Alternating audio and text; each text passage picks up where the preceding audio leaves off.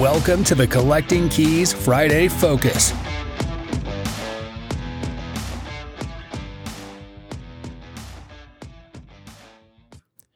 Hey there, welcome back to another installment of the Friday Focus where Mike or I focus on a specific topic or thought that we think is relevant for the week.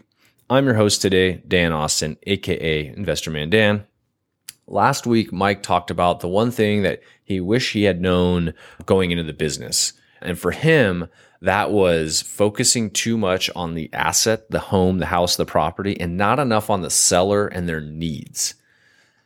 So for this week, I thought it would be fun for me to go over the number one thing I wish I had known going into the business that I think would help me be more successful right out the gate. And for me, that was just how important lead follow-up is. It's going to be absolutely critical to your business. And Mike and I have taken years to build our follow-up systems. We're constantly adapting them and growing them to make sure that we are doing a proper and sustainable level of follow-up with all of our leads that come in. Because you got to remember, these leads cost money. And there's no quicker way to just burn money than not conducting follow-up properly with your leads. Mike and I found that out the hard way. And so that's why I think it's a very relevant topic. And the reason why follow-up is necessary and why I'm talking about it is because you do have to do pretty extensive follow-up with a lot of these leads. Think about it from their perspective. A person is calling you or you've talked to them about selling the largest asset they'll probably ever own in their life, which is their house, their home, a property that they have acquired. And the average person does not transact with a home sale, but once, twice, maybe 3 times in their life. So they really do need to trust you. You need to build rapport with them, and then you need to help them understand the value that you're going to bring and why they should sell to you as opposed to another wholesaler or go and list it on the market. You need to align what you can provide, the services you can provide with what they need, and then build that trust and rapport for them to be able to sell that most valuable asset or that largest asset that they'll ever sell.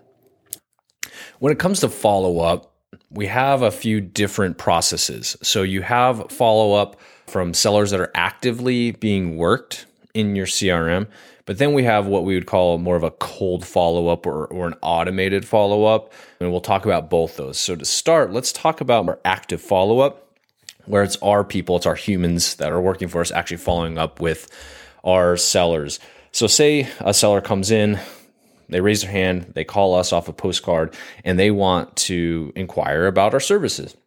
So that first call, that intake call, is where we qualify the lead. And what we do there is we're asking them just general questions like, what's their motivation to sell? Make sure that they're in our price range for that property, the size, condition, all the details about the actual asset that they're trying to sell. And then from there, our next goal is to drive to get them to an appointment. Our acquisition manager is going to pick up the phone and try to follow up with this person that just called in. And so if they can't get them on the phone right away, basically they're going to do a couple phone calls a day combined with some text messaging to try to get them on the phone for 2 weeks. Now, if they can't get them on the phone after that first call for 2 weeks, they get put in the cold lead bucket. And they're going to be placed in this automated follow-up system that we have, which again, we'll talk about in a minute.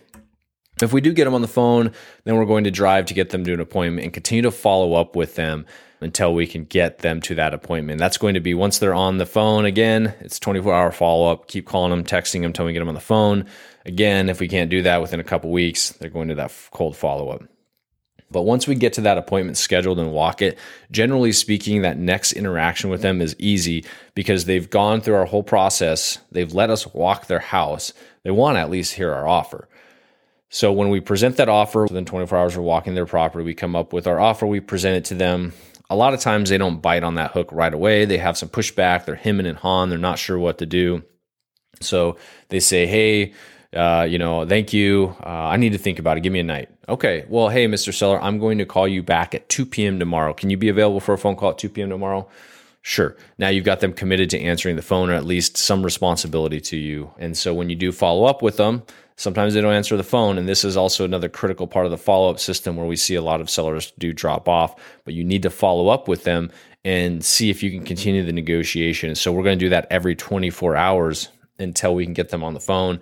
And then if we can't get them back on the phone in a reasonable amount of time, another week or two, then we're going to push them back out to our cold follow-up system. Again, depending on the situation. If you're getting intermittent conversations with them, we're not going to just throw them out to the cold follow-up. We're actually going to continue to have those conversations, whether they're intermittent or not, with our acquisitions manager, an active person doing that.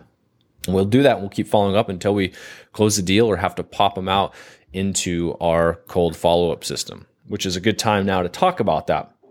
Okay, so the cold follow-up or the automated follow-up is really where you can make your money and separate yourself from your competitors by doing this, because it just goes on in the background. It doesn't take any effort from you. And we have proven to pull people out of our cold follow-up system and bring them back into being actively worked time and time again. And the reason why is because, like I just said, they're maybe not ready to sell to you right now, but they might not be ready to sell to anybody right now. And so in the future, you want to be the first person in front of them. And, there's always the old saying with marketing is that you got to be in front of somebody 7 times before they choose to go with you. And so this is one of those times. And when they do decide it's time for them to sell, or they come to their senses on the value of their home or their situation, you want to be the first person there, as opposed to one of your competitors. So just to recap here, what we have is 2 separate systems for follow-up that you can think of it that way. And we have our active, and we have the different phases. Once we first take our call, we're going to follow up till we get to an appointment. Then we're going to make our offer. Then we're going to follow up until we can get them to accept our offer or tell us to go away, or they've chosen a different offer. They've chosen not to sell their home. If they haven't told us to go away on any of those points in times, we throw them into our cold follow-up, which is automated. Now, if you don't have an automated system, you can still set this up. You would just do it like, hey, schedule yourself to text or call these people X amount of weeks away or months away just to stay in front of them. And with that, I can assure you, you will make more money in this business. Mike and I, once we figured out we weren't doing follow-up properly, we actually hired somebody. We hired our first acquisition manager, and that person did follow-up. And then we hired a lead manager when she wasn't able to conduct all the follow-up necessary. And so in lieu of us doing the follow-up, we just created the system and hired the people and paid them to do the follow-up. And we went from, doing just a couple deals a month to, I think our first month when we had our acquisition manager was like 7 deals or something like that. So it really does work. You just have to be consistent with it. And the good thing is, if you want to learn more about follow-up systems, go to instantinvestorprogram.com, where Mike and I teach and coach people on things like follow-up systems and other topics on how to run a successful off-market real estate business.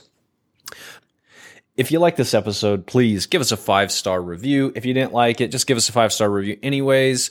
If you're a new listener and you haven't listened to previous podcasts, go out there, download them all. It really helps on the analytics. We're starting to get some great traction here with the Collecting Keys podcast. Mike and I have hit some milestones recently, getting in the top percentile of all podcasts worldwide. Yes, that's worldwide. And we do have international listeners, so we can say we are worldwide.